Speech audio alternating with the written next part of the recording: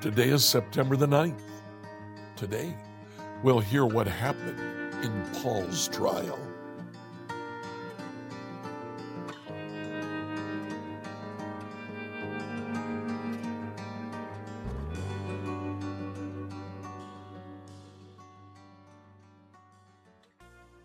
Today, as we read through the Bible in a year, please read Acts from chapter 24 through 28. This will conclude our reading of the book of Acts.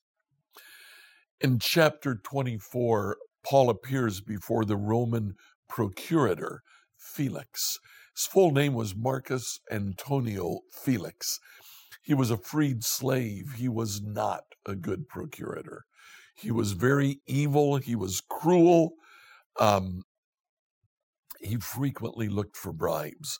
And we find that in this case. The accusation is brought before Felix. The accusation is that in verse 5 and 6, we found this man to be a troublemaker who's constantly stirring up riots among the Jews all over the world. He's a ringleader of the cult known as the Nazarenes. Furthermore, he was trying to desecrate the temple when we arrested him.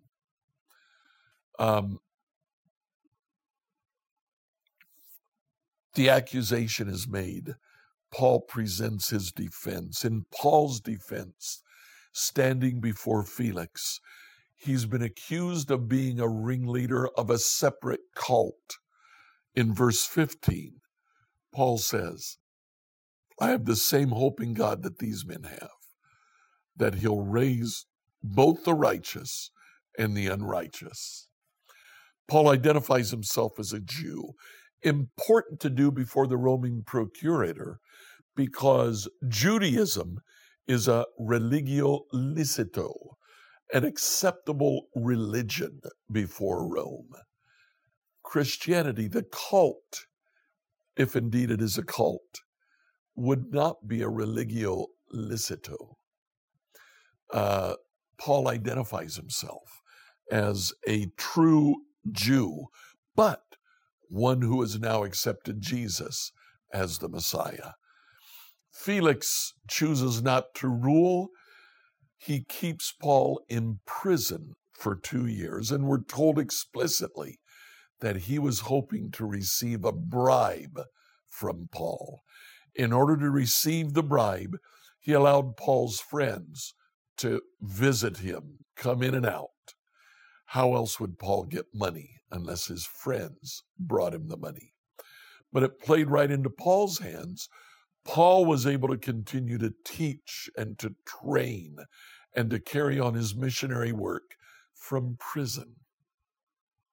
In chapter 25, 2 years later, Festus becomes procurator. Felix hands off all of his duties to Festus. One of those duties is the trial of Paul. So Paul stands before Festus and presents his defense. Now, the Jews came to Festus and they said, okay, this really is a matter of our religion. Let us transfer Paul back to Jerusalem. Because again, they had planned to ambush whoever was taking Paul from Caesarea to Jerusalem and kill Paul. Paul figures that out. And so when Festus says to Paul in verse 9, are you willing to go to Jerusalem and stand trial there? He says, no, I appeal to Caesar. And so Paul begins his trip to Rome. Now, before he takes off for Rome, Paul's presented to King Agrippa. Festus is the Roman procurator. Agrippa manages the day-to-day activities of Judea. Agrippa is king, like his grandfather Herod was before him. Agrippa, now Agrippa II, comes to meet Festus in the early days of Festus, and Festus says, I have a case here, I'd like you to hear him. He presents Paul to King Agrippa.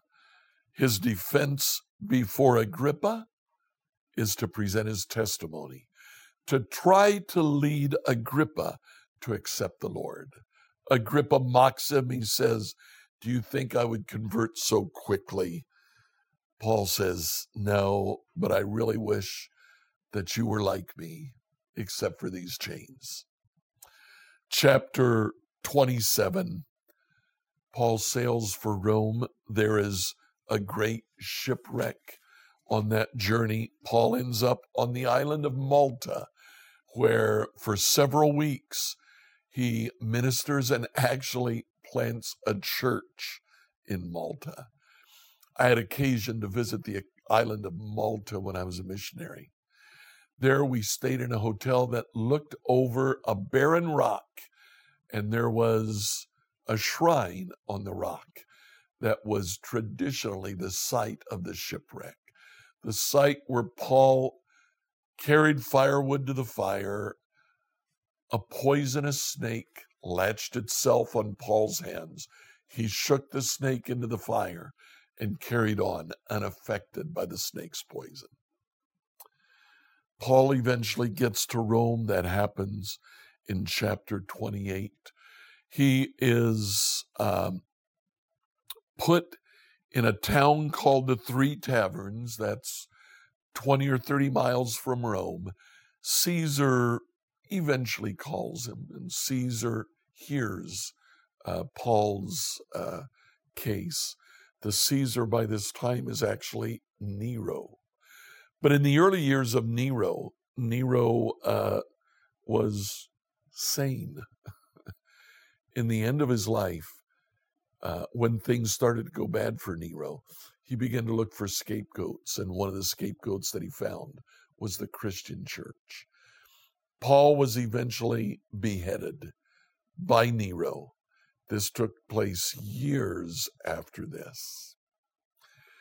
At the end of chapter 28, Paul, in speaking to some of the Jews who came to see him, those Jews rejected Paul's words, and Paul quoted Isaiah. Go and say to this people, when you hear what I say, you won't understand. When you see what I do, you won't comprehend. The hearts of this people are hardened. Their ears cannot hear. They've closed their eyes so that their eyes cannot see, nor their ears hear, and their hearts cannot understand. They cannot turn to me and let me heal them. Paul says, the Gentiles are listening, but the Jews aren't. And the last two verses of the book of Acts. For the next 2 years, Paul lived in Rome at his own expense. He welcomed all who visited him, boldly proclaiming the kingdom of God and teaching about the Lord Jesus. No one could stop him. Thus ends the book of Acts. No one can stop the expansion of God's kingdom. Like, follow, and subscribe to this podcast on whatever platform you use to listen to it. Email your questions to us at questions@becomehope.com. Enjoy this weekend in the church of your choice.